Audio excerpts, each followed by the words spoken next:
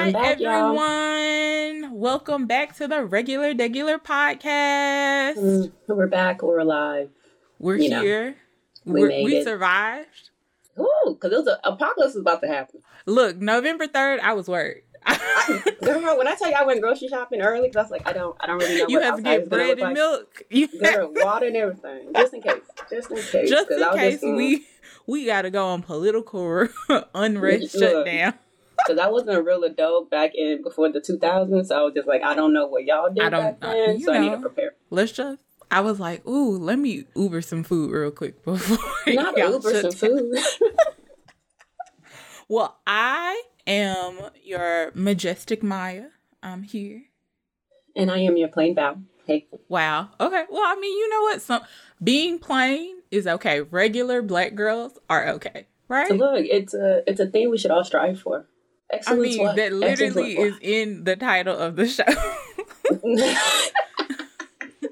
And as always, we are two tired as hell, but extraordinary Black girls trying to live regular, degular lives in this trash-ass world.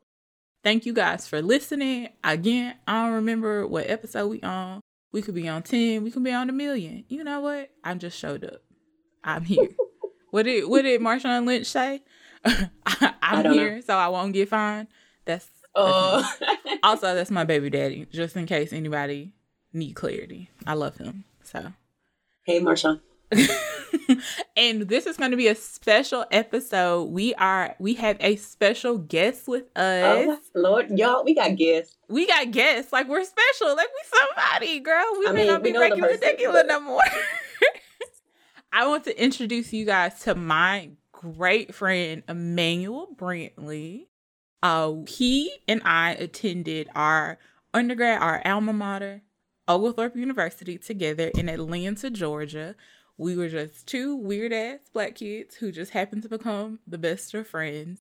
And he is a native of Atlanta, Georgia. Or is it Atlanta, or is it like, you know, y'all specific about where y'all from? Like, what hood y'all rep?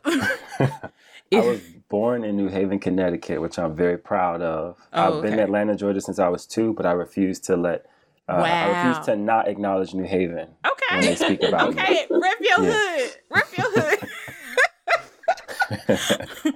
But again, he and I met at Oglethorpe University, and we became great friends.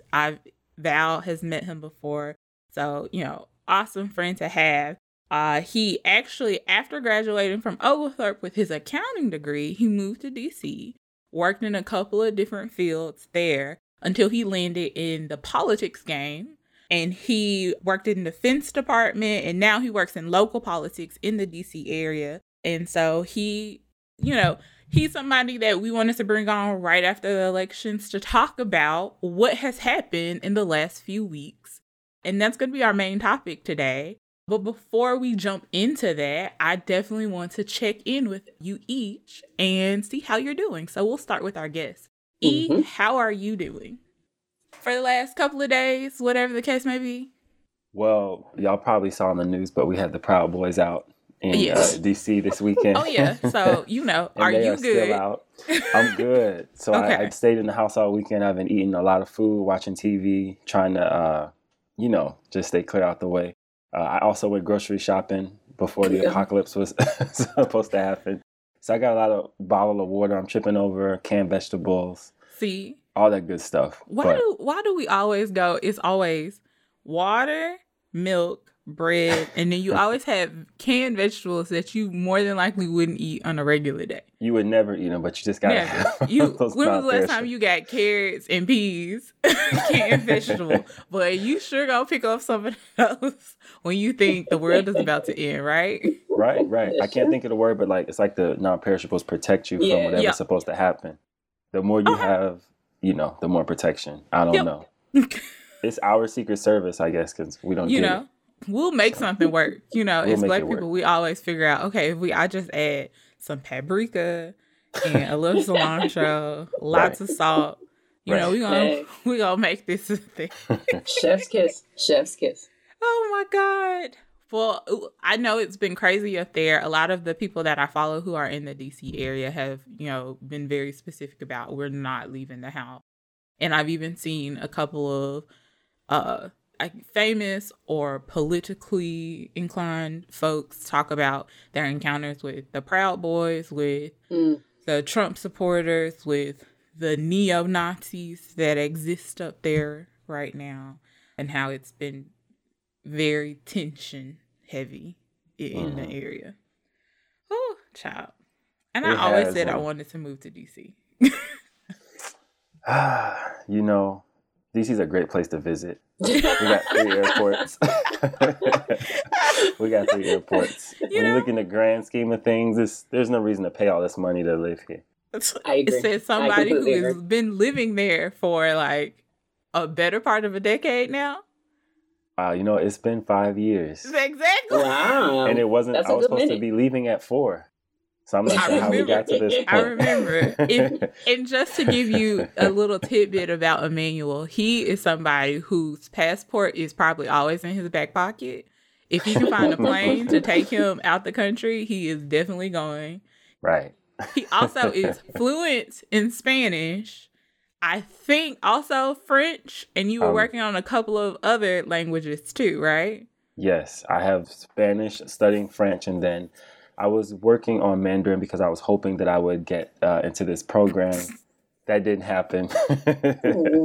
But, you know, it's cool. Yeah.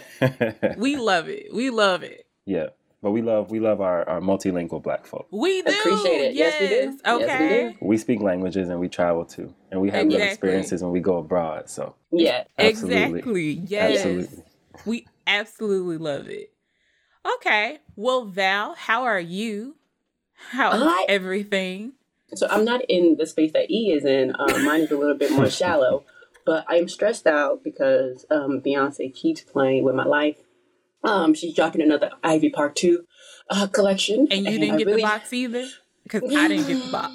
Girl, I really tried to get the first one. You didn't get the box neither, did you? No. I didn't get the box. Okay. It's not even about the box. It's not even about the box. Because when she first dropped the new one, I downloaded the Adidas app. I got there early. I put my stuff in the cart. I put my card information on there. As soon as the countdown went to 0, I went back on the app. The shit said sold out. How did that happen? Because because I was on there looking at the countdown, and as soon as it hit 0, I clicked pay.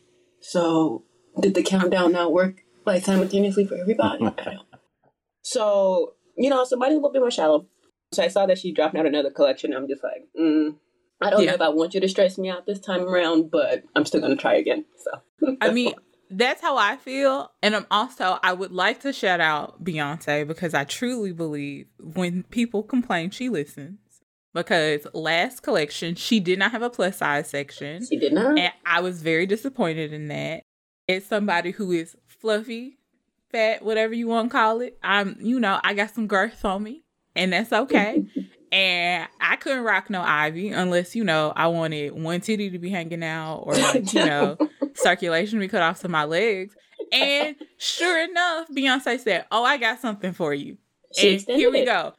Yeah. So I am extremely proud that, our queen, again, just proves us dead wrong all the time. Because I was the first one to be like, I can't rep Ivy Park if I can't fit Ivy Park. And then she was just like, bitch, just wait. It's okay. But then she made it so unattainable. Oh, no, she did. And that's the other thing. We're poor Beyonce. I don't know if you listen to this. I know you got shooters out there. I know Blue Ivy is always she runs listening.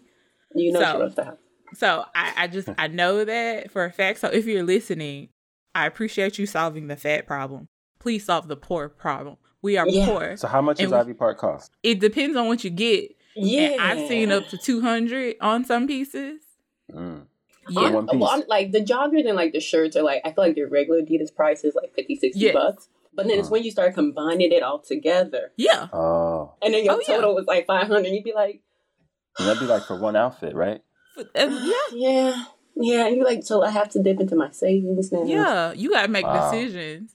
She said, transfer that concert money you was gonna spend for them nosebleeds and just put that back into Adidas. She said, I'm still making money in quarantine. Like, I don't have to perform. She's just like, don't worry, child. Okay? What she said? Me and my babies are going to be all right. Look, I am putting money Her into Blue great-grandchildren are Ivy's already fund. rich. That's literally what she said. Wearing vintage in the city. Beyonce said, don't worry about me. Worry about yourselves. Collect yourselves, okay? Beyonce, I'm just trying to be a nanny to your kids, even if it's just 2 hours. Blue to yell at me the way that I know she's going to. I thought about that and I figured, you deserve it. If that little girl comes at you and yells at you, you probably did something wrong. You probably, that's true. That's true. So who am I to blame her? If Sarah and Rumi are just like, so where are my ostrich eggs, or where are, my vegan mango kale smoothie pulled from, we have to accept that we were at fault, clearly. Because I didn't know. I didn't know what that was. And that's on me. That's on me. That's fair. Speaking of Beyonce, did y'all see the wonderful British Vogue I cover? saw her. I need to pick it up and I need to read it. I heard she admitted that she has a beehive, like an actual beehive. She actually, because the kids have either allergies or something like that. Yeah. So pure honey is fantastic for that. But what can Beyonce not do besides act? But what can she not do? Oh, that was cook. That was a dig. Cook. She can't cook. She said she can't cook. Yeah. But I feel like when you're that rich, is that a skill you got to keep up with? You don't have time to cook. Yeah. It takes away from making money. Yeah. That's true. I'm going to say something real petty. Probably tie her shoelace. Huh? I said probably tie her shoelace. She probably You know what? You're right. She has never tied her shoelaces in the last 20 years. She probably doesn't wear shoes with shoelaces. You know what? Velcro. I know them Adidas shoes. She's just like, what do you do with these strings? Exactly. Why is it unfinished? Because hers always looks untied. It looks untied. And I'm like, did you do that on purpose or did you not know how to do it? No, she doesn't know how to. Look. So if y'all had an Ivy Park outfit right now, if I was to get y'all some boxes and send them, where would y'all wear them? Where would y'all wear them to? Wait, hold on. Political Poppy, hold on. What is Are you offering? We're going to sneak into the White House and we're going to get y'all some. We're going to sneak into the White House and get those connections. I bet you Kamala got a box. You know she do. You know she got a box. I know she got 2 boxes. Now I feel like we're going on for that tangent. She got a special box. She does, because Kamala, when she came out in that cream suit, I said, I know you spoke to Beyonce, because she got a cream outfit on Adidas. I know you did. I know it's going to be the presidential drip. That's what she got. She got the presidential drip. That's nice. She got the Madam VP drip. Ooh, nice. To answer your question, just in case you or any of generous listeners who love me, got that connection, right? I would love to get. It's a crop top one that she has. It's like a kind of crop top sweat. I want that, and then It's a dress that she has. I have to pull it up. It's really cute, but I have to see how it fits because I need like a girl with a tummy to wear it because, and also, who got some titties because Beyonce has it to where like it outlines your boobs. Oh, I know what you're talking about. My boobs don't always go over the line. Sometimes they're a little bit under, and I need to know what that looked like on somebody before I do it. What's her name? The comedian. Monique. Oh, Monique. She got a box. She looked good. She looked really good. She looked really good in it. I was like, all right, Monique. I mean, this ponytail that she is rocking, cute. She looked really good in it. She looked really good. And then also the girl, I don't know if you saw for Halloween, there was a plus size model. There's a plus size model that Tabria. She got the new collection box. She did. She has to work so hard for that box. So hard. Yeah, I'm not doing all that. Wait, but Maya. Yes. Maya. What about you? How are you? I forgot about me. I am good. The universe is sending lessons and I'm trying to learn them. And, that's sometimes hard because I'm hard-headed. So that is going on. But outside of that, I really am just trying to gear up for holiday season. Yeah. Particularly because this is the first time, we're not going to be able to do things for the holidays like we normally do. Like, Our family is pretty close knit, and we're usually at somebody's house. We have a huge gathering. Last year, we had a gathering at our house. So, we had like 30, 40 folks in our home at one point, I believe. I may be exaggerating. But so this year is going to be a little bit different and trying to figure that out and the new living. And then also there's some things that I'm mentally preparing for 2021. And I think I got to start that now. I can't wait until New Year's or everybody like, new year, new me. I got to be like, oh, we got to start. Let me stretch before. Let me get myself together. But outside of that, I am good. I'm excited. I'm happy to be here. Happy to have this conversation. And yeah, that's where I am. You remind me of something. I feel really, my heart is going out to the families who normally rely on one relative or another to make to bring that particular dish to dinner. Like somebody's macaroni and cheese is going to be real nasty this year. Oh God, yes. Yes. Oh yeah. Somebody's turkey is going to be really dry. And the whole thing is like, it's going to be people who are going to be experimenting because they're in the house and for the last 6 months they thought that they could cook, or like they started pulling books out or going online and being like, because I'm one of those people, and my mother has to side-eye me because I'm always like, I'm going to do something fancy. That's what it is. It's not that the cooking is bad. It's just like, bitch, we didn't ask for this. They try to do that on the day of, last year, we are a cranberry sauce family, but we are a canned cranberry sauce family, usually. Last year, I said, let's raise our palates, let's, And without having prepared cranberry sauce to try it out for a few months, you just went straight for it on Thanksgiving week. Because I was just like, it can't be that hard. I think we can transition. I think we can do it. I'm not asking for much. I didn't ask for the turkey to be changed. I didn't do anything to the mashed potatoes, to the desserts. This is a small shift that we can have towards just, a new way of thinking, right? So I made fresh cranberry sauce. It had some chilies, some cinnamon, orange zest. It actually was really good. Nobody touched it. They was like, bitch, we didn't ask for this. Really? Nobody, we didn't ask for this. What is it? See, cranberry sauce is actually one of my favorite things. I love it. I think that's a good lesson, Maya. You were ready, but I was ready. I didn't, and the fault was, I didn't prepare. We didn't have a meeting to say, we're going to switch meeting it up. of minds. Yeah. So, we unfortunately did have to get, a can of cranberry sauce. Which is fine. It's fine. It's but okay. You were a I just pioneer. slaved over a hot stove for like an hour, but that's okay. I know. But you were a pioneer, and I was a pioneer. That's I challenged. That's my job on this earth. Is to challenge. Let me push you to greatness. Right. Sometimes you go alone, and you gotta just wait for people to catch up. One cranberry at a time. Yeah, you're right. One cranberry at a time. Right. Yeah. Not that I want this to happen to anybody, but one day when they get cut by the can when they're trying to open it, they're going to say, we want fresh cranberry sauce. Maybe we should have gone with Maybe the we should have had fresh sauce. Cranberry sauce. Right. With the allspice and the nutmeg. Right. So you know what you do this year is you hide the can opener.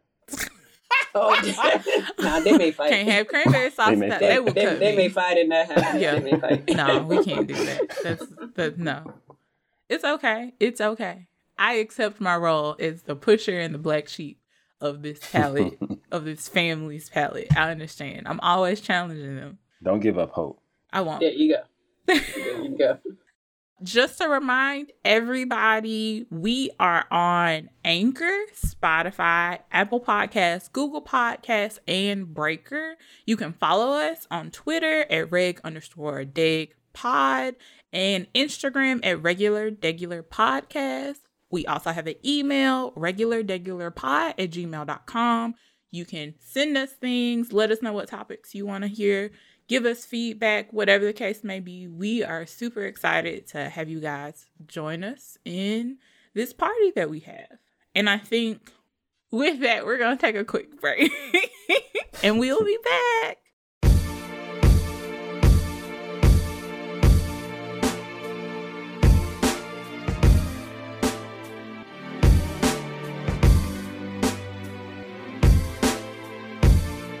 Hey, you guys, we are back. Yay. Welcome back to the Regular Degular podcast. And we have, again, our special guest, Emmanuel Brentley from New Haven, Connecticut, transplant to Atlanta, Georgia, and then transplant again to DC. Yeah. DC. Mm-hmm. The East Coast is mine. DC. I always want to. DC needs to go ahead and just become 51st state. You know, they're working on that. That's a big deal here. I know that's always been on the docket. That's a real big deal here, and they're always acting like it's going to happen. And then it never does. Hey, look, stranger things have happened. You know, they had, or this summer, they had like a really big thing. They had more co-sponsors, co-introducers for the bill to make it happen than they've ever had before, but it went to the Republican Senate, and apparently it just sat there.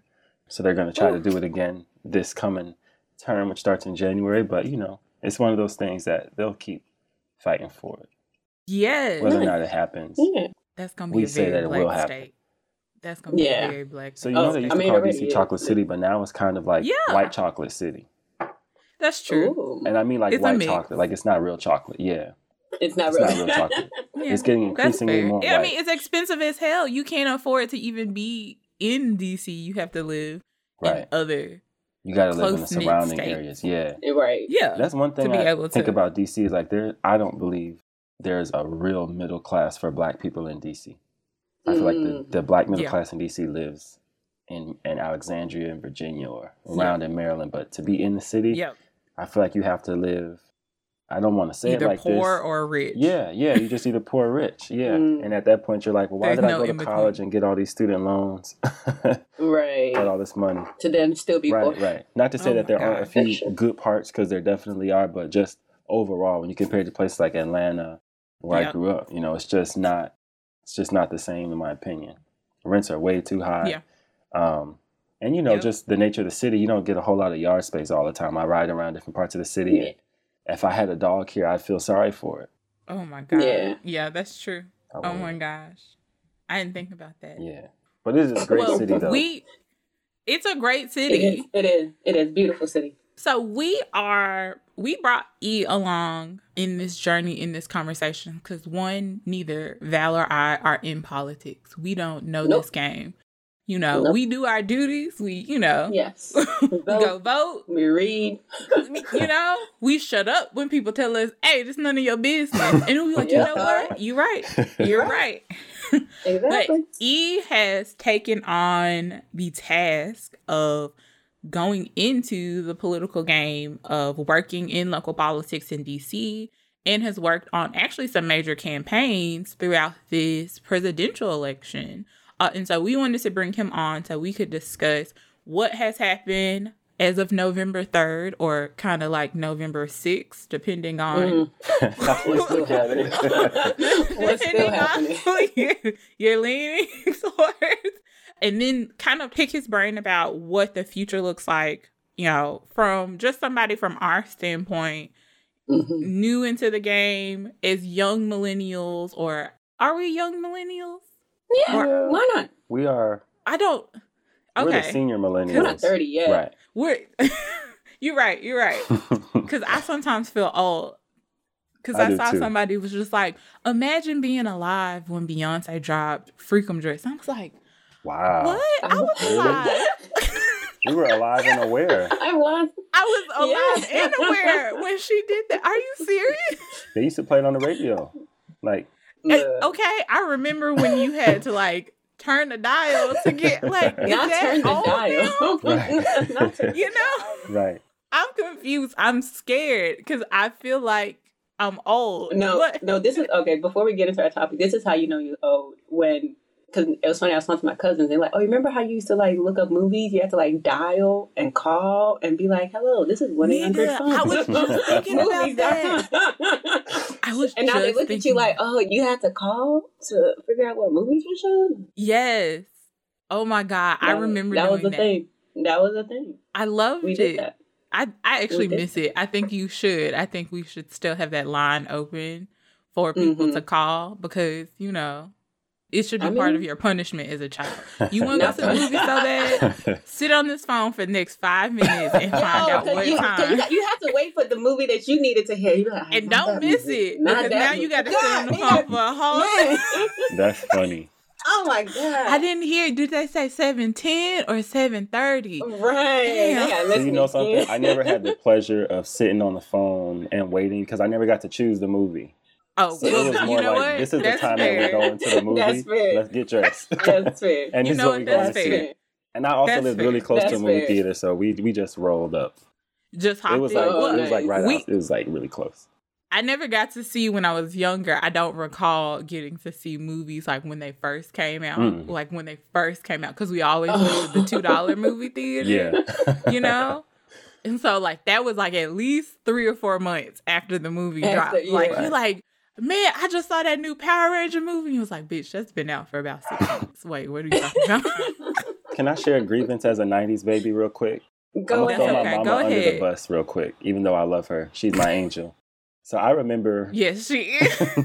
For the youngins who might be listening, there's a movie called When Stella Got Her Groove Back. Came out before you were born. Oh, yes. Yes. I remember my mama wanting to see that movie so bad, but apparently I was too little to see what was going on. So I remember having to sit in the theater with her hands over my eyes. Oh my God. And I'm like, how long is this movie? But she, for whatever reason, I don't know where my brother or my dad was, but I just had to go to the movies with her because she was not going to not see it. So I just had to adjust. So she paid for a ticket so she could sit there and cover my eyes. That's... You know, I was actually thinking, power to your moms. That's some strong arm strength right there. To keep that up to that whole movie. You know what I'm saying? That whole movie. That's a and you hear everybody laughing. You know. And you then can't see you're nothing. like, what's going on? You can't see nothing. I haven't recovered from that. I still remember that. That reminds me of when I was younger and I think I had just turned 13 or some age where you don't get the child's pay. Right. And my uncle took me to the movies with his girlfriend at the time. And then he was just like, they were sitting there and they were just like, how old is she? And they were like, he was like 12. And I looked at him, I was like, oh, and he was like, shut the Oh, man. And they looked at me and they were like, she is not no 12. But he was just like, she 12, so what you gonna do? Can't call her. She ain't got no ID. You know, that's true. I mean, honestly, what's so different between a 12 and a 13-year-old that they got to charge all that extra money? Nothing. Nothing at all. Nothing at all. Yeah. I remember you used to go to the mall and the movies by yourself. That was like a thing. I don't know what kids nowadays do that's like really fun. I don't know. They go to the mall, they just stand there. Yeah. I feel like kids nowadays scare me. Yeah. Yeah. No, they scare me because do. they are very like, it's either, you know, you're a weird introvert kid who sits there and learns how to code off of YouTube, or like you've already bought like your first house at 13. And I'm just like, I don't know what is going on, but we gotta stop. Like, these babies shouldn't be landowners. They don't know. Look, being a teenager nowadays, my heart goes out to them because I couldn't do it. My concerns back then were not these. Like, I'm not over here trying to be an Instagram model. I'm not over here trying to buy my own house and be debt free. Why do you have even debt? Bullying though? Like, our bullying kind of stopped when we got off the school bus and into our house. You know, it's done. It continues, and you picked it back up when you walked into the school, or when you got back on the school bus the next morning. The bullying today just goes 24 hours a day, 7 days a week. So I can't imagine what these kids go wild. through. Oh, I couldn't do it. I could not do it. Or having a child in this age to have to defend, you know, that'd be a lot. Oh, God, no. I saw an article where it was this young girl. She was 16 and she apparently had bought her first house and was planning on buying another one in the next year. And I just can't imagine, like, at 16, you're worried about prom and whether that dude is gonna text you back and, like, you know, that girl who want to fight you off the bus, whatever, your grades. Can you imagine you missing prom because you got to be a renter on there and you got to go collect or got to go kick people out? Right. Or you going to prom, Keisha? No, I got to go and watch over the maintenance man, you know, because he got to go and check on this house. Like, that's too much. Because honestly, it's like a double-edged sword. It's like, I'm proud of you for doing that because that's amazing. But then, like, what are you going to do when you're 30? Like, at that point, you've lived life. So what more is there you've for done you everything. to do? You've plateaued. Exactly. Yeah, you're gonna be bored. You're gonna be bored. There's nothing you can do. They're just gonna be rich and pass it on to their kids. Well, I mean, yeah, I guess money that's management. cute. We know plenty of people who get money, and by the time that they're 35, so right. Anyway, let's get back into the topic. I'm sorry for the tangent, but so we'll just start with here. So November 3rd has come and gone. We have formally, every news place has called it, announced that our new president-elect is Joe Biden. Hallelujah. Yes. Thank the Lord. If you didn't realize that this was a very liberal podcast, well, let me remind you, we go up for Joe Biden. We go up for Kamala Harris. Up. Yes. Like, don't get it twisted. So, praise Jehovah. Joe Biden should be our formal president come January. Yes. There has been lots of discrepancies and arguments and marches and celebrations in the meantime since then. And I just want to kind of get you guys' feelings, because we, love to acknowledge our feelings around here. How are you guys feeling about this election and what has happened since then? So we'll start with E. Well, I was really nervous that we were going to see what we saw the last time in 2016 when a lot of my dear friends who were just so anti-Hillary refused to even accept the fact that she was just the nominee, and they still wrote in maybe Bernie Sanders' name or voted for someone else, and without understanding why the Electoral College works, you go ahead and have a write-in vote thinking it means something when it really doesn't, because you didn't organize for enough electoral votes, in the states for your write-in to mean anything. So I was hoping that this year, and rightfully so, but one of my grievances, I think Black people have unique issues, and I think Hispanics and Latinos, and they have unique issues as well. But I think that in reality, in the real world, you have to be able to juggle more than one thing. And you have to juggle the fact that you are Black or Hispanic, but you also have to juggle the fact that you still are an American. Even though the country kind of shits on us, you still have to consider what is ultimately best for the country, to the extent that if certain things like, defense or the economy and things don't go well, it can impact you in some ways. So I think if, more folks that are minorities would see themselves as Americans and maybe adopt interest in some of the larger problems, that would have made it a little easier to elect Hillary back in 2016 than to just let Trump kind of slide in there. But I was happy that this year it came out the way I think it should have came out. Yeah. That's a great point. Go ahead.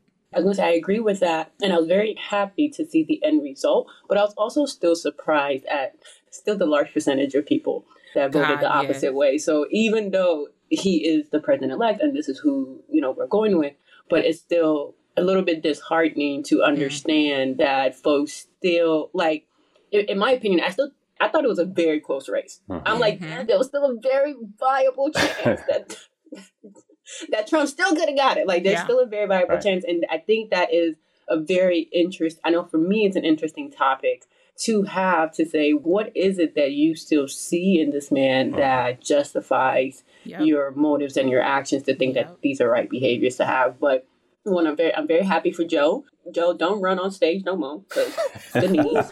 He lost the win when you... I was scared. I was like, Joe, don't fall I thought he was going to trip. I actually did. Okay. I was like, Joe, just walk. We ain't going nowhere. Just walk. And he had tripped, and they said he can't do the job now because, that would have been a problem. So they need to take care of him. They don't need to let him do that. They just roll Joe out up until, he got to walk. Joe needs to be protected. He really does. Who was doing this for you? We need carpet to be shag carpeting that's 3 inches thick, just in case. Right. We need all of that. I need him walking around in the bubble, so coronavirus can't get in.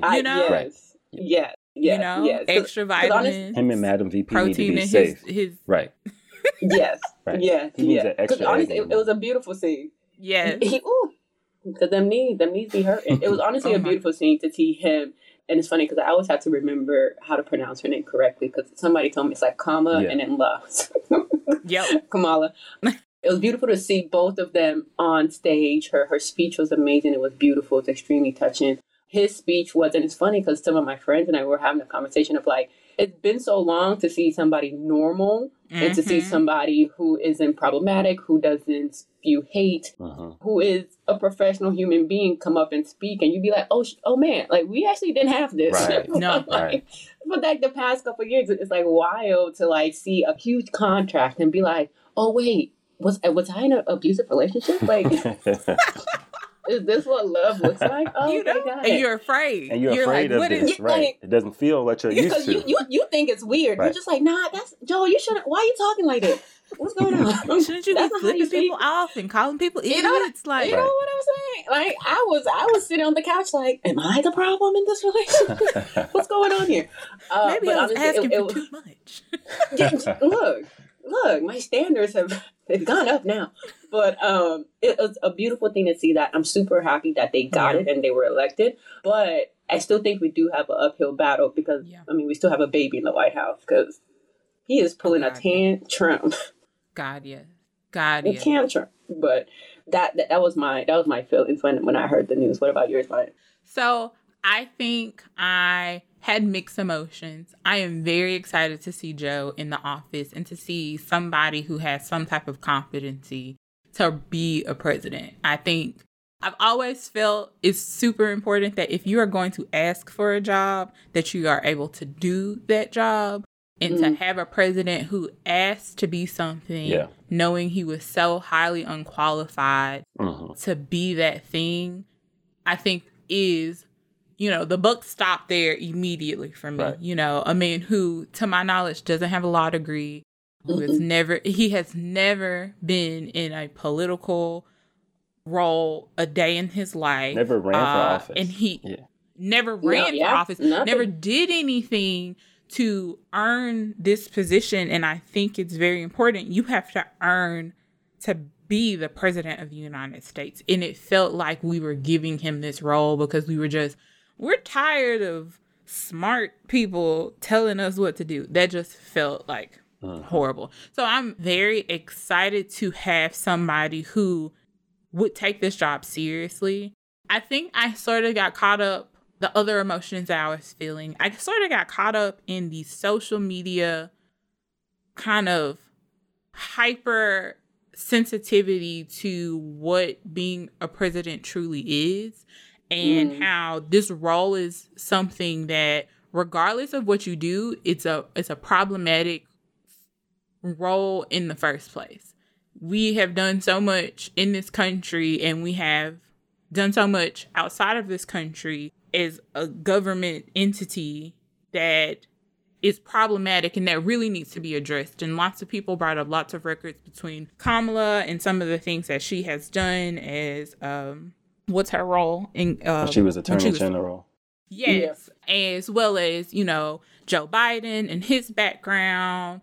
They even brought up Obama and some of the atrocities or things that they have noted as atrocities that he has done while he was in the White House. And so I think part of my struggle was, how do we go about making a difference if we're not challenging? It is, again, as I noted earlier, we're not challenging the status quo of what we look at as like a Democratic Party or a government totally. Like, Joe Biden was not my first choice. Yeah, I was very much a Warren fan because she spoke to me and she felt very progressive and aligned with the ideas that I have. And so while I was going to vote for whoever was on the Democratic Party, regardless, there was apathy of going to the polls and doing that. And I think that is something that is hard for us to want to acknowledge because it feels like it feels like you give up a little bit. Like you're just like, I'm just going to accept whatever is coming out the bag because we were in such a strong place. But at the same time, you know, I think this election proved that we have a lot of power if we choose to make things happen. Like if we as a country pull together and decide that we want something different, and particularly people of color, Black people, Indigenous people, came out in droves and changed what our government is going to look like, what our world is going to look like for the next 4 years.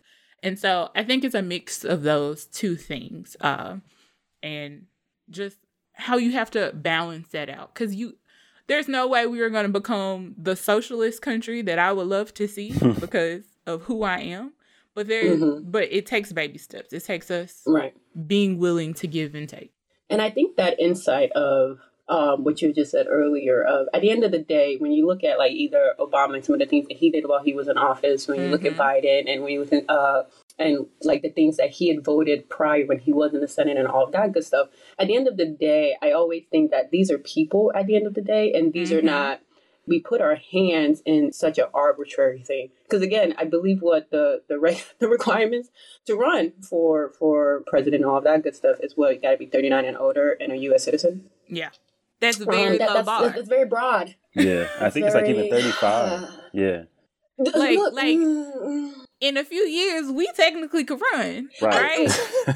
Like, it's very broad. So again, you're putting these, and again, I mean, most of the people, apart from the previous one that we just had, most of the people that go for office and do all stuff, they have like a background. They've done things prior, but at the end of the day, these are individuals that they're going to do things that either we don't agree with, we don't think it's right, we don't think it's fair. And I do think even as Joe is now a president, that does not mean our foot is off your neck. Like at the end of the day, you still need to keep up with everything that you said. I'm super happy that you're there, but I'm still going to hold you accountable, just like we did Trump. Like, that doesn't change. But then I also have to understand that at the end of the day, he is a man, and there are choices that come with how he's going to run, how he's going to manage, and some of the things that happen. And for some of those things, I'm not going to agree with, and I'm going to think it's probably wrong that he's doing it that way. And there's some things that I will agree with.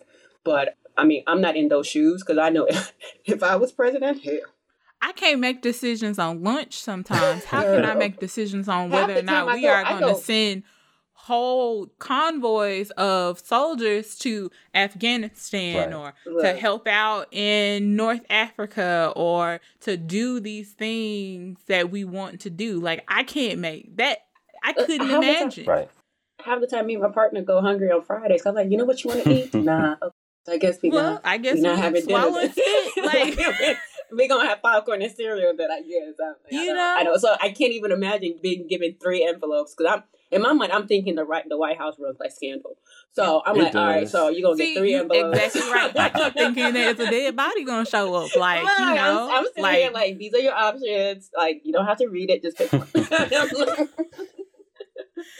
But so I mean, I do think you bring up a really great point, but I also do think that I want folks, whether you're on the Trump side, whether you're on the Biden side, just because he is elected and he is going to be our president does not mean that the accountability changes. No, the accountability stays the same. He still needs to do what is expected. In fact, I think it's going to be even a heightened level of accountability because of the issues and the structures that have gone on in the last few years. Like, there's no way that this presidency showed us one thing that was very clear. There has to be a stronger check and balance for who we elect as president, and then what they can do. And I mean, for a really long time, you assumed that there was just this balance and lots of conversations, but this showed us that we had a president who was just going around telling people, you're going to do it, and nobody challenging that. And then the people feeling like we didn't have the power to say, no, you can't do that. So I think that's really important. E, do you have any thoughts on that? I don't want to leave you out of the conversation. We are Chatty Cathy, so we will chat until... No, I agree with the whole thought that, like, we can't really take our foot off anybody's neck. I think the conversation, and this is just something I learned recently from my work experience, but state and local government is so important. And people don't, it's not sexy, right? People always want to talk about who's running for president, or even maybe who's running for governor or mayor, but city council or county commissioner or other statewide positions that, people may get appointed to once the governor comes in office, people don't really talk about those or look at them until there's a scandal or something on the news. So in terms of like even staying engaged, I think we have to start to do better at figuring out how we get engaged. and how we remained engaged. And we have to demand more from the people who are in office. And the only way to really do that is to kind of get out there in front of them when they're running for office and keep following them once they're elected. I think we too often, especially I can't say that minority groups are guilty of this, because a lot of minorities are out there advocating, but I feel like more often than not, you see that it's easier for maybe white communities to get involved and stay involved because they have the types of jobs or resources that allow them to adjust their lives in a way that they can be present, 3 different places. They can easily take off a day or move some hours so they can go to this meeting or that meeting or hold a meeting. Yep. Whereas you don't really see that in minority communities a whole lot. So it's a lot of systemic issues that show up, when you don't have a state or a city that creates like an election day where everybody is allowed to take off, like it becomes a national holiday. It needs to become a national somebody holiday. In corporate America like myself, it's okay for me to take off. It's easy for me to do that and justify it because of, I guess, the level of expectancy. But somebody who's working a warehouse job, a teacher, daycare, a daycare, you're working in food services, those people don't get that luxury that certain other privileged people have. And so that takes away from them being able to even voice their own concerns or to go to the polls to make a change like they would want to see.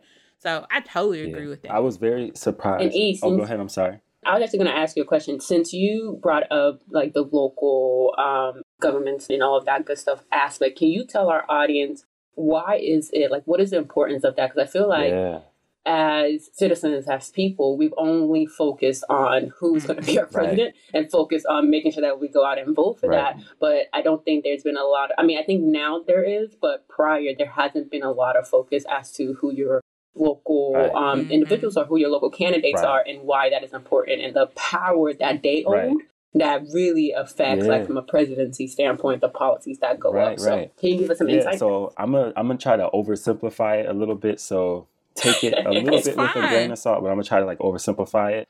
But most people, when they think about government or politicians, people are self-interested, right? We are only voting for you because you're gonna make our lives better, and you're going to make lives better for the people that we love and whose life we want to be better, right? So that's really all I want. You get my vote, and you're supposed to do something for me and mine, right? I vote for you, you take care of me and mine. So in terms of the president, it's a national office, right?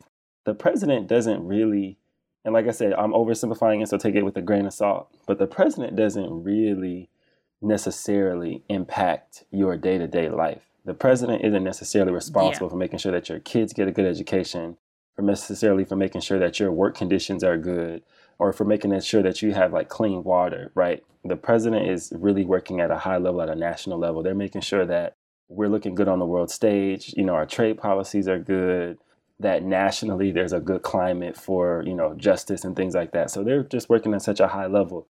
Us being local folks who are really in the weeds, the people who have direct impact over the things that we care about. So whether it's leaf collection, if you're a homeowner, or whether it's the way that, that cousin of yours is being treated while they're incarcerated for all these years, provided that it's not maybe a federal penitentiary or the public schools that your kids go to, working to, have economic development in a particular area so that better grocery stores will come or so that you'll have more amenities. Those are things literally that your local governments are directly there for. So when you think about like the presidency, they're working on things like diplomacy, like I mentioned, how we work together, like how Maya mentioned, sending convoys of soldiers over to Afghanistan or trying to make sure that regional coalitions are still in place so that way there's stability in one piece of the world. Because if ISIS were to take over all of, the Middle East and Europe, guess where they're going to come take over next? And I don't know about y'all, but I've attempted to study Arabic, and that was hard. If ISIS were to take over the United States and tell me that I can't speak English. Look, baby, we barely making it Spanish, and they are Roman cousins, okay? We barely make English. Right. So the presidency is, yes, they are who we look to, and they set the tones, and they even, set some tones for the governors. But it's so important to not forget that there's this layer in between, right? You don't necessarily It's almost like jumping floors. If you're on the first floor of the building, if you're on the 5th floor of the building and you're trying to get down to the first floor, you're not going to jump off, the 5th floor onto the first floor. And I feel like that's the approach that people take with government. Yeah, they go straight from the 5th floor where they want to get to the first floor where the president is, and they just jump. They pass in governors, they pass in county commissioners. Like, your problem really probably could have been solved 3 floors ago had you just took the stairs down and worked your way through the process. But no, you just wanted to jump. Now your legs are broken. You can't advocate for yourself. No. Your eyes are, you can't see straight. Like, you done fell 5 floors. And you're trying to figure out why you can't get nothing done. So that's really how I feel like people have been approaching government. And and perhaps there are powers that don't want us to know that all of this is important. Yeah. But it's so important. That's really great that you're saying that, because there were lots of actual laws that were up, laws as well as important roles that were up for election this past election. Yeah. And for example, Mississippi, which is a very red state, actually just legalized medical marijuana. And that's really interesting. Yeah, they did. That's really interesting, being just how progressive you kind of have to be, or accepting of certain things that you have to be, despite the fact that they overall elected for Trump overall, I'd say, because if you looked at the I can speak. I have a master's, I promise y'all. But if you look at the Electoral College breakdown, there was a large chunk of blue Mississippi. Very large chunks, but because of lots of other things like gerrymandering and lots of, things that happen. But anyway, I bring that up to say, I think there is progression that's happening. And I think you can see progress happening, maybe not at the presidential election, but perhaps at local levels where you're seeing people make adjustments and change and really see what they're doing. I think was it Oregon?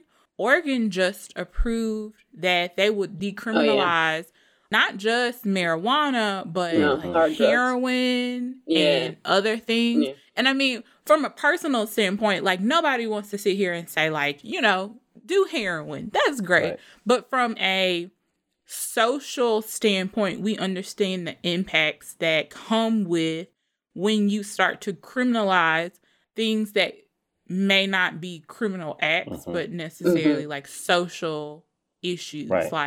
Lots of the argument has always been decriminalizing drugs is not to let drug users just be running rampant, but it's saying we're going to put those energies and efforts and resources into places where they can actually receive the help that they need to overcome the addiction or the issues that exist, like in social services, in rehab facilities.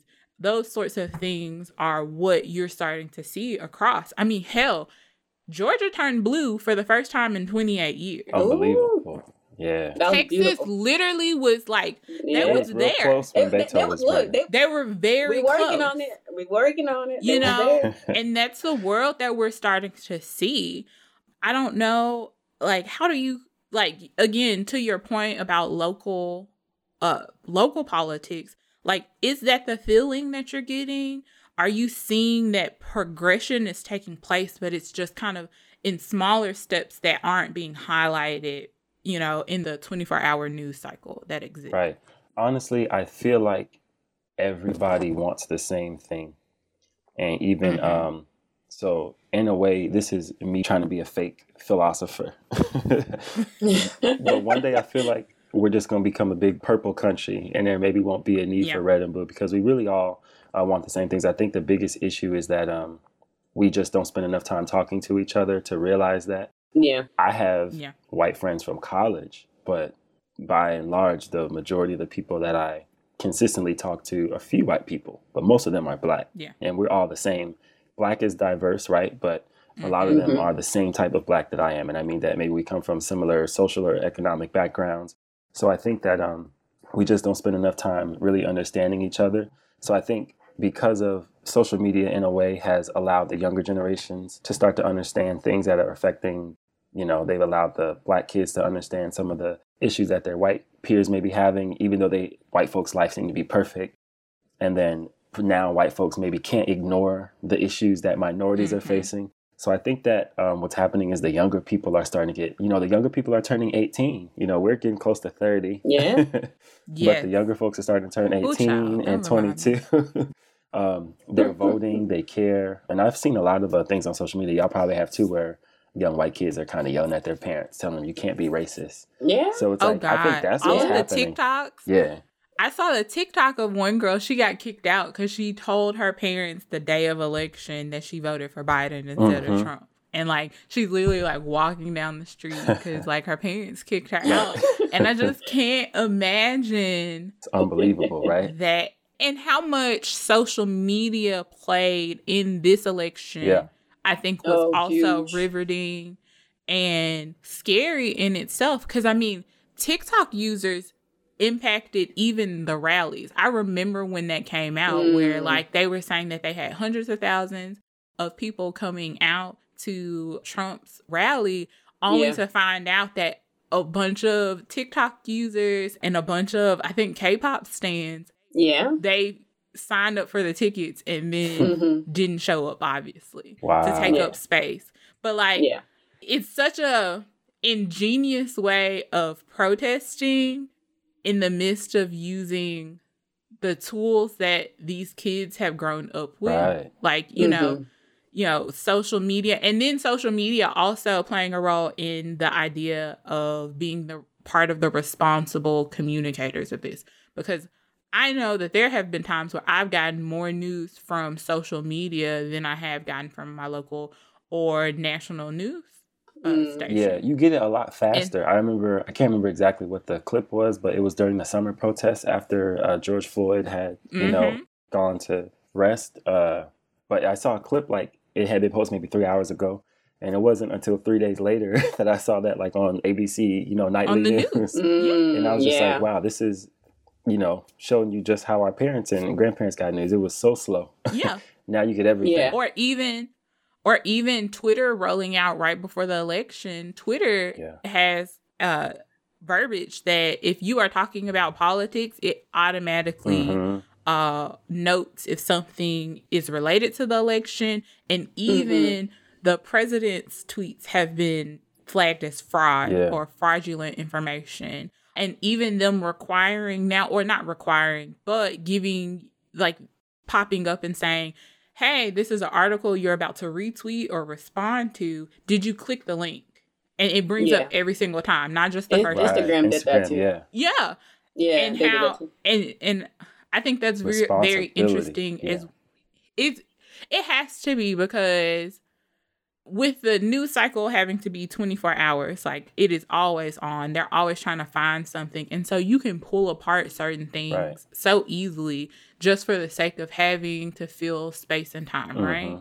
And so now social media, understanding its influence and how it drives people, the way that they live, I think it's much better. I have to tell y'all a grievance that I had with social media this summer, though. It was making me really upset. And this was one of those conversations where people were about to pull my black card. But I said that I am so blackity black that I am willing to risk y'all canceling me to say this because it's important. Yeah.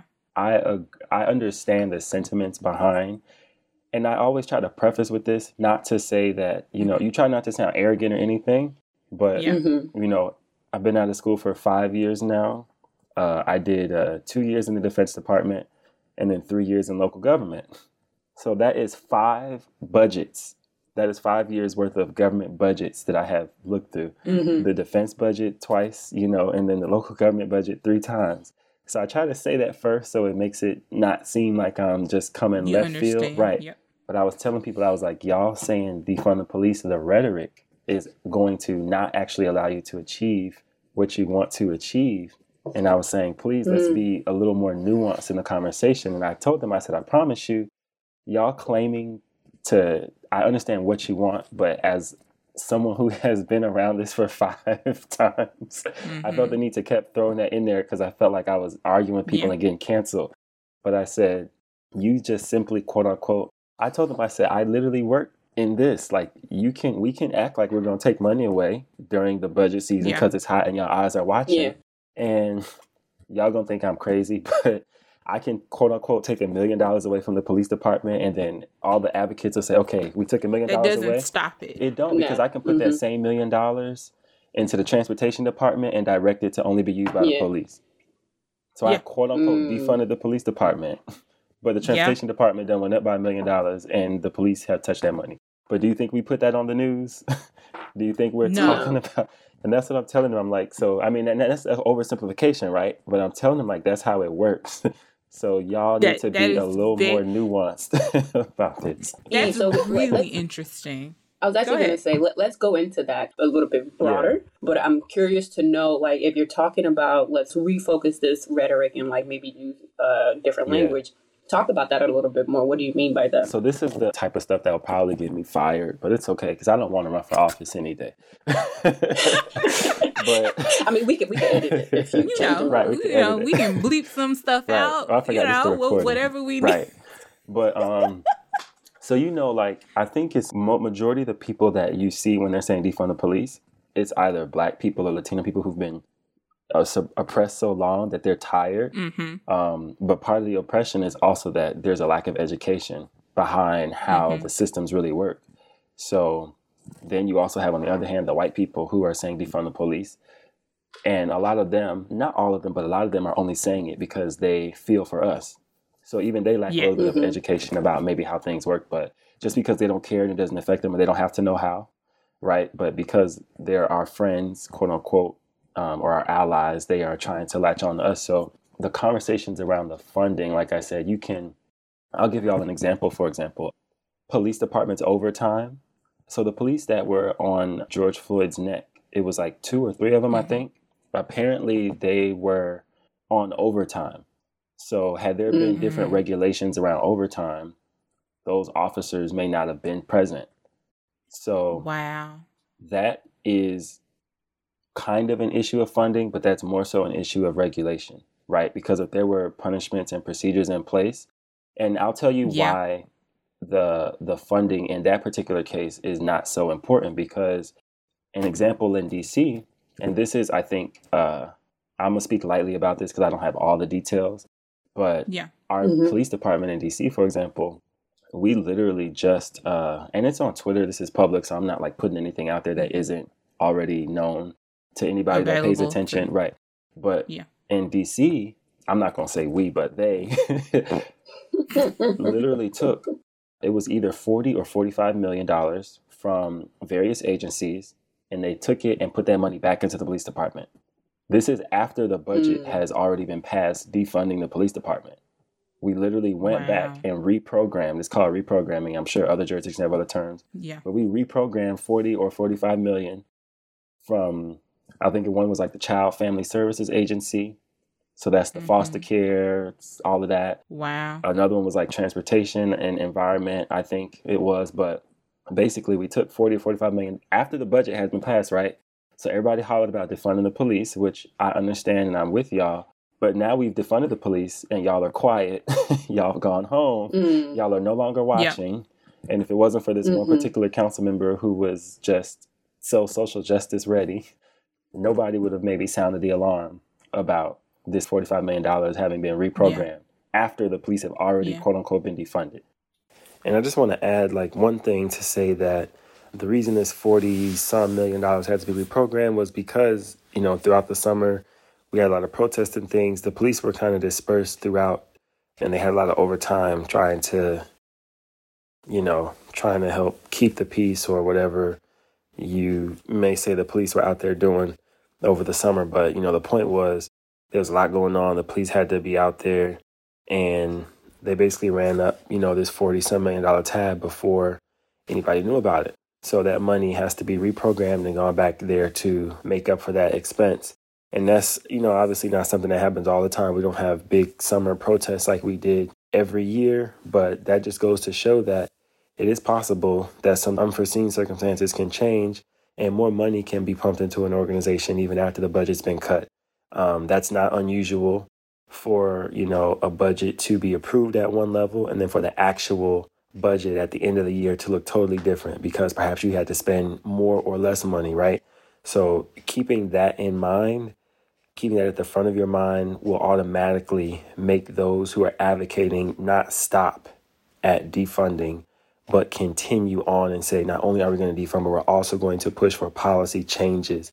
And people have been doing that, so I want to give them credit, but I think that there needs to be greater emphasis on that as well. I think that we hear a lot about defunding, which is cool, but I want to hear just as much, or maybe a little more even, about the actual policies and regulations being changed and developed as well.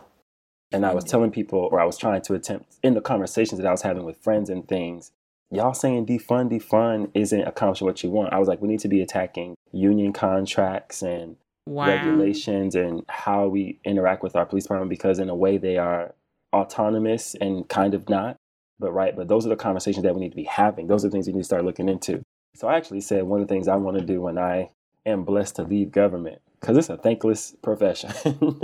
You work a lot of hours and you will never get a $30,000 bonus like they do over at certain companies. Yep. Yeah. Yep. But one of the things that I want to do is I really want to start like a little coalition where basically what I'm saying can be said to other people in their, respective cities and states, but presented it in a way where we won't get our black cards revoked.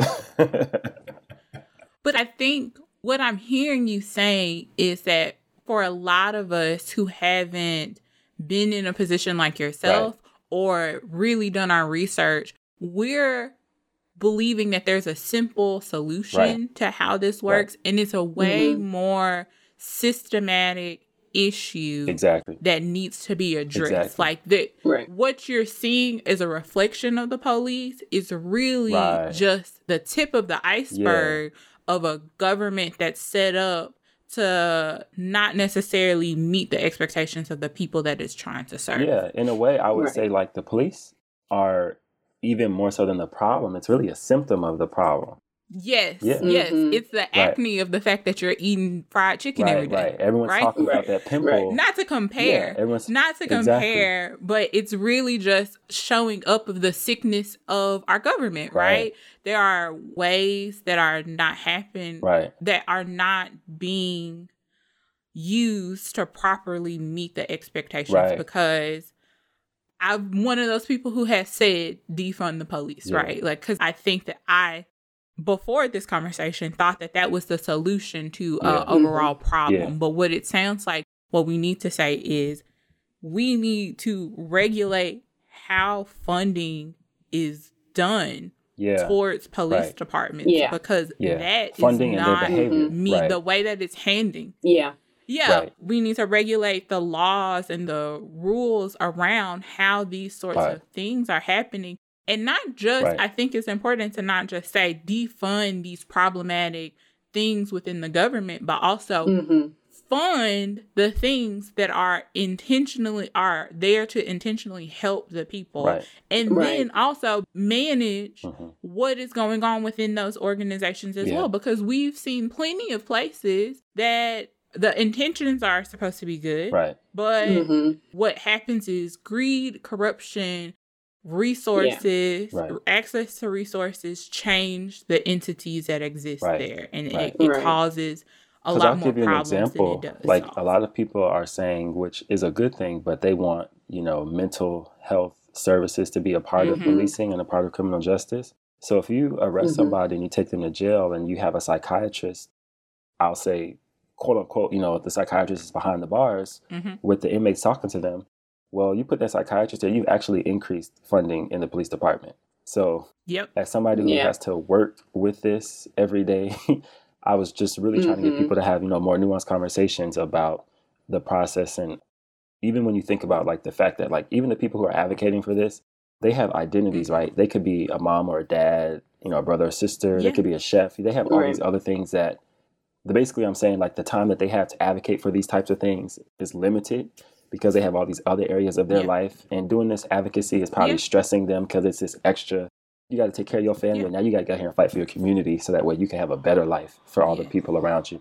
But just to kind of get them to take that little time that they're advocating to be more intentional about it and to more so than worry about the funding. Let's worry about the openness, the transparency, the accountability, because we've still seen on the news, since a lot of police departments have been defunded since the summer, but we've still also seen since the summer, people have also gotten killed by police, right? So if the funding was the issue, then that should be maybe not happening as frequently as it still is. So the issue is not as much of the funding, because a lot of police departments, to be honest, it's local government, right? They are underfunded in terms of their operations. But what we want to do is stop the killings, and we want to stop unfair targeting. We want to stop profiling. Yes. Those things are not directly related to funding. And I don't believe that we can even really have those conversations over social media. No, I agree. And you're right. I mean, I was going to say, because you're looking at like because I've seen good policing. So you're looking at training, you're looking at mindset, you're looking at who are you hiring, exactly, accountability to it. Are you hiring the right people? Are you providing the right test? Are you giving the right languages? If somebody does do something, how are you holding them to that and making sure that these behaviors are not repeated? Because I think you made a good point. It was so interesting to me, even after George Floyd, to still see more killings. I'm like, oh, so did we not learn from and dare I say this, but that's why if I were a racist governor, or I'll say mayor, because that's like a state, more of a local position than governor. Yeah. But if I were a racist governor, or if I were a governor who didn't really care about, and this is just me knowing or having the background from where I've worked. Knowing the avenues. But if I were a racist mayor, or if I were a mayor who just really didn't care, didn't have time for this, and was just, I would honestly have gotten my press and my communications people, my community outreach people. We would have had CNN, everybody out there, and I would have defunded the police. I would have let y'all have y'all defunding. And I would have made a whole to-do about it. I would have raised my profile nationally, because I would have been a leader. And then I would have went back to business as usual, because nothing would have changed. Because to do the real work, it's easy to take some money away from something. I'm not saying like doing a city's budget isn't take work.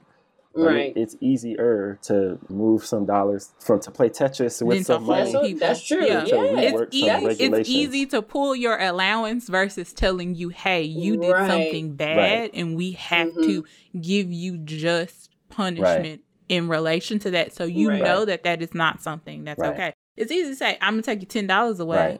And you just got to sit there and pout. But it's much harder and takes a lot more energy and responsibility on your part to say, no, we're going to talk this out. We're going to figure it out. We're going to correct this action and see where the actual, head of the beast of this action is. That's so crazy. I think I'm really happy to see like a lot of young people who maybe they don't know everything, but they're still jumping in the games, trying to run for office, or some of the older people like Maxine Waters or John Lewis, who we knew were really about it, are still there and maybe looking like they're wanting to mentor people. But another thing I think that's wrong with government is like, which this isn't to say anything to anybody who's studied politics or government, because you are valued and all of our experiences are relevant, but we need more people in government aside from the people who study government and politics. Because I love y'all, but all y'all people who study government and politics, y'all ain't never taken an accounting or economics class. Do y'all know anything about money or finances? Because y'all got to do the city budget next year. Or all y'all people who are out here trying to draft education policy. Well, have you worked in a school? Have you ever been a teacher? Have you had teachers in your family? Do you know the difference between a private school, a public school, a charter school? Operational? Do you understand the operational impacts of the things that you're doing? Or are you just following theory? Because it's just like when you're studying sociology, like there is a massive difference in between the numbers that you can produce based on your research versus the actual experiences that you have. So you can say only 3% of a certain population is impacted by something, but that 3% is still everyday working people who are having to do that. I mean, it's just like with COVID, for example, we literally, it's not a large percentage of people who of the population of the United States who are getting COVID. And it's a much smaller number of people who are dying from COVID. But that doesn't take away that this is a pandemic and that it is impacting how we are doing things. So I think that's very important. And I think a lot of people, I'll just say this real quick, but another thing that I really want to see more of is more Black. So people always focus on the elected official because That's just what you see. And if you don't work in the space, you don't really have time to go into detail. You know, a good analogy would be if you're watching, we talked about Beyonce earlier. So if you're not a musician or a singer and you're not really into that in that particular way where you're doing it, you're going to notice Beyonce and that's it. But if you're really into that space, you're going to notice the background singers. You're going to know their names. You're going to know who the musicians are. You may even know the choreographer and the set designer, right? Because that's the space. You're going to know the producers. You're going to really know it intimately. So to understand politics intimately, like, you know, to understand who the staffers are, because the elected officials, they're just really figureheads. Bless them, but they're not really doing the work. They're telling their workers what to do, right? So they are important, but they're not doing the work. So even to get more people who have varied life experiences and backgrounds in those positions where they're hiring more Black people, more women, more people who speak 2 and 3 languages, who understand why that type of perspective is important, or more LGBTQ people, or more people who have been exposed to different types of things. Because those are the people who are advising the elected officials. Those are the people who are, elected officials don't know everything. They're people just like us. And you should be surprised how little they know. I mean, they know a lot as compared to people who work maybe in business or in education or in fashion just because they live in this space. But comparatively, what you think they know versus what they actually know, it's not that much of a difference, right? They know more than you because they work in this space 60 hours a week. Right. But from what you think that they know, it's very little. Very little. You could get in their job and run with them if you really wanted to. So to that point, like, even getting, like, you know, Black lawyers matter. Like, they do. I feel that, Tisha, because I work in the spaces with a lot of white lawyers, and there aren't necessarily a lot of Black lawyers, even in a place like DC. So I can only imagine what my dear home state of Georgia looks like, you know, who's writing the laws in the legal language down there. So it's not a political, like, law issue, but I follow this lawyer who's really into movies. And he was talking about, as a lawyer for entertainers, he was writing a contract and how he wrote it so that his Black woman entertainer received funding or got to choose who did her hair and her makeup because of how impactful that is. And it's something that nobody thinks about if you are not somebody who understands the plight of just, like, hair within the entertainment industry. So to your point, it's super important to have Black lawyers from various backgrounds or Black staffers from various backgrounds, because as a middle-class child, I know that I cannot tell you the plights and the issues of poorer areas, of hood areas that are riddled by so many different things, you know, poor funding within schools, gang violence, you know, food deserts, because I've never lived that life, and I shouldn't feel it's my responsibility to sit there and say, I know what it's like to never be able to have access to a vegetable or a vegetable garden when I have a whole acre in the back of yard and we have a whole garden, you know? I can't pretend. I shouldn't pretend, but we know lots of people do. But there's even, like, this is going to sound real, you know, like I'm an airhead, but there's, like, literally there's power in, like, having your skin color, and, like, representation really does matter. Like, I have to give kudos to my boss, because the other day there was an alert. So my boss won her re-election on November 3rd. So congrats. So November, like, 5th or something, we had a party, like, you know, a little celebration. And I'll just make up a street or location, but say, like, our party was in, like, the 5,000 block of Pure Rail Street. In the 3,000 block of Pure Rail Street. And if y'all know anything about DC's blocks, DC blocks are short. You can't walk 10 blocks, and, like, the blocks are, like, really short. It's not a New York block, that's for sure.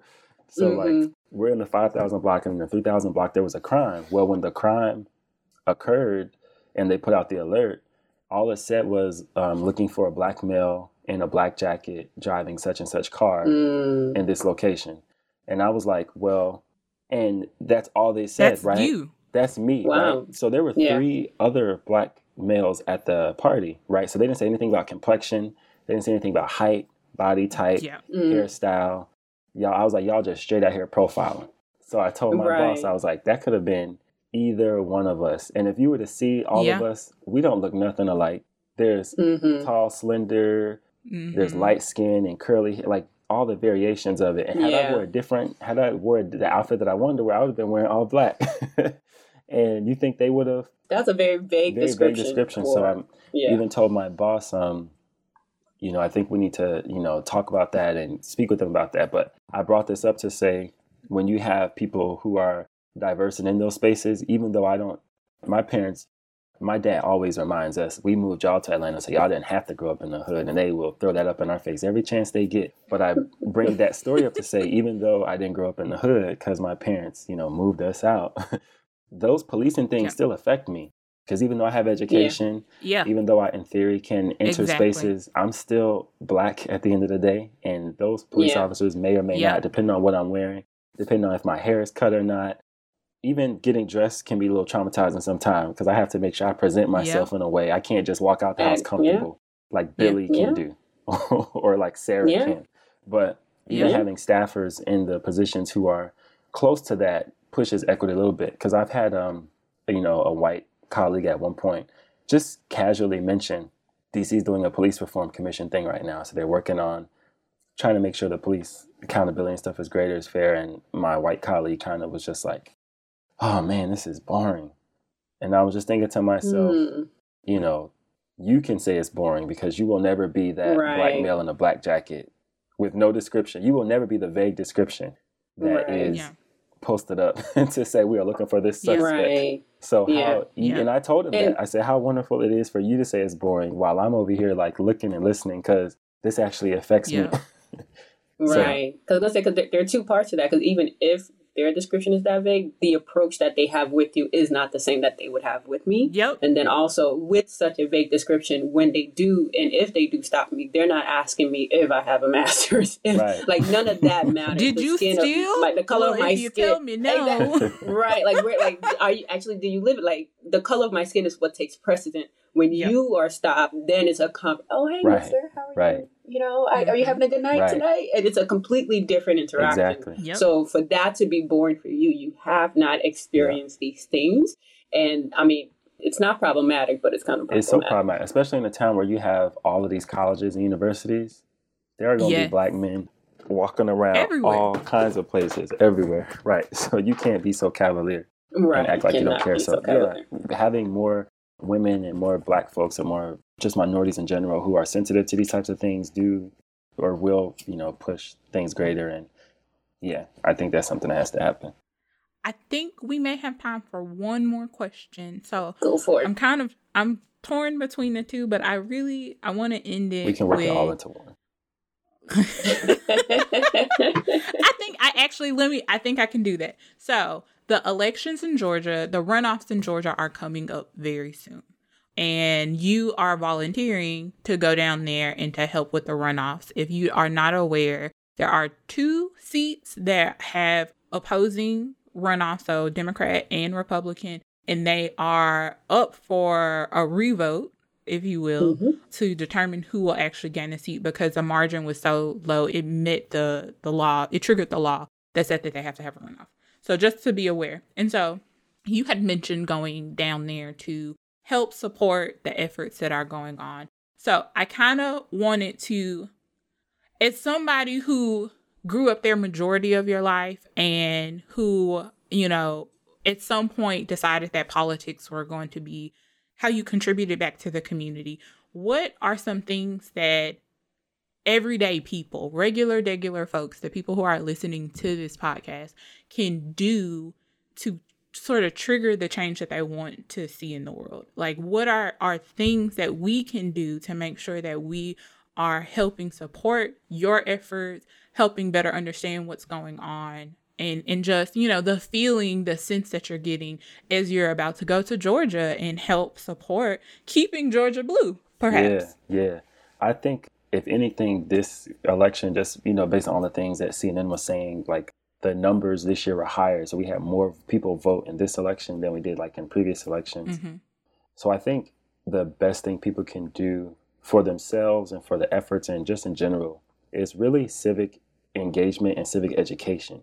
Educating yourselves about how civics really work and then getting involved. So what that looks like is, I think well, not that either one really comes first, but doing small things like filling out community surveys, like the census when they come around, and then understanding, and as these things come up, understanding why they're important. So like understanding how the census will affect your public schools or your local metro system or lack thereof. So getting involved in those things, really understanding like who's running for office and doing your best to understand why this person is running and why they may or may not be the best candidate. Because ultimately, it's not just one event that is going to make something all good. It's the collective efforts over time. It's it's that end result of what we do over time collectively, that cohesiveness, how it all builds and comes together.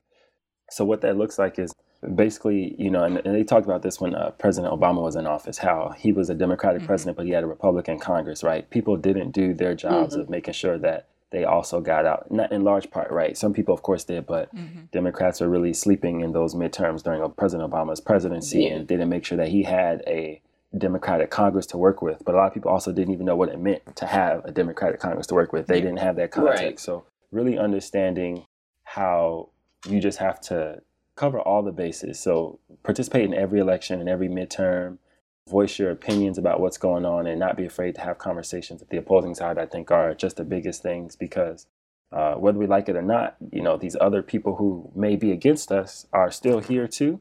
And this is still their country and they still have rights. And anytime we do something that doesn't please them, they're going to retaliate. And likewise, when they do things we don't like, we're going to retaliate. So in order for us to really stop warring and killing each other, we got to work together. That doesn't mean that we have to give up any part of ourselves. Maybe we'll agree that, we're going to take this side and y'all take that side, and we just not going to come together. Right. I'm not promoting segregation, but I'm just saying that we need to have an understanding of who we are and who they are. And we just have to kind of, and really understand how the processes work. So that way we can show up to conversations with thoughtful things to contribute and show up to conversations with knowledge. So that way we know what we're demanding and we know how we want it, right? I don't just want breakfast. I want my eggs scrambled with cheese. Like when you go to Waffle House, you want those hash browns smothered, covered chunks. Oh, yeah. Right. You got to show up to politics like you show up to Waffle House. You really do. You got to know exactly how you want what you want. Some people know that they want plasticware versus hardware. Like you have to know all of these things. But to know all of that, you got to know what's available and just really start to, So I think maybe I'm beating a dead horse, but I think that's the key. As you learn more, it will inspire you to do more and organize more. Right. I think that that's an amazing place to end. And thank you so much for participating in this and keeping it real with us and, letting our regular folks listen in on what's going on. So, Emmanuel, thank you so much for being our first guest and and really showing up and showing out. We love it. Thank y'all. We appreciate it. Do we want to kind of end on good affirmations and then let's do that. Go for that? Do you want to explain what that is for E? Yeah. So we try to, again, we are a podcast about feelings. We like to acknowledge just, it requires us to really affirm the things that we want to do in this world. And so we try to end with sometimes regular affirmations of just being just regular girls trying to make it, or, something to say that we are going to get something that we have no clue what that looks like. So with that, I wanted to know if you have an affirmation you want to share with our team. It could be related to politics. It could not be related to politics. I need to see an example first, so one of y'all go first. That's fine. You got one? You got one ready, Mike? I can come up with one. So for affirmations, I really want everybody to be safe. I want everybody to be aware of the things that are going on. Change does not come overnight. It requires diligence and it requires patience and it requires you being willing to really want to see the change more than you're willing to let the hardships take over. So I'm affirming with everybody that, we stay positive in a world that sometimes is very bleak, and that we continue to grow as a nation, as a people, as Black people, as people of color, as Indigenous people, as, LGBT plus people. And we just, are safe as we make that growth. Mine is going to be very similar. My affirmation is just blissful happiness for you all. I feel like for the majority of the year, we've been focusing on the election. We've been focusing on what this change is going to look like. But I do think that at times we need to just maybe take a step back and just look at our lives and just like appreciate where each of us are individually and where we stand. And then also just recognizing the joys that come with just being on this earth. So, as we are approaching our holiday season with Thanksgiving and Christmas and all that good stuff and anything else that you may celebrate in between, just taking that time, and we are in a new world, so you may not be able to spend time with your family like you used to, but still taking that time to recognize the greatness that is of life, which is beautiful. Yeah. So I guess do you think? Yeah. My affirmation is that I hope that everybody, despite all the craziness that was this year, COVID and protests and everything, and working from home, trying not to kill anybody who may also be working from the same home. That's real life. That is real life. I hope that everybody really, I'm not going to use the term New Year's resolutions because New Year's resolutions kind of die, but I hope that everybody starts to think about like the deeper meaning of the types of lives that they really want to live and lead in this world, and that they start those like now. And that they start slow and steady so that they can keep the momentum going and keep the momentum building so that they don't get discouraged, but that they can scrape their knees and their elbows and not, get turned away because they see a little bit of blood, but they keep crawling and eventually start to run or walk and then run and then soar. So that's my affirmation, is that everybody find their inspiration during this time and let it just take them to the places that they can't even imagine yet. I love it. Thank you. Thank you so much for joining us. Thank you. Thank you. We really appreciate it. And listeners, thank you all for joining us. We love you for real.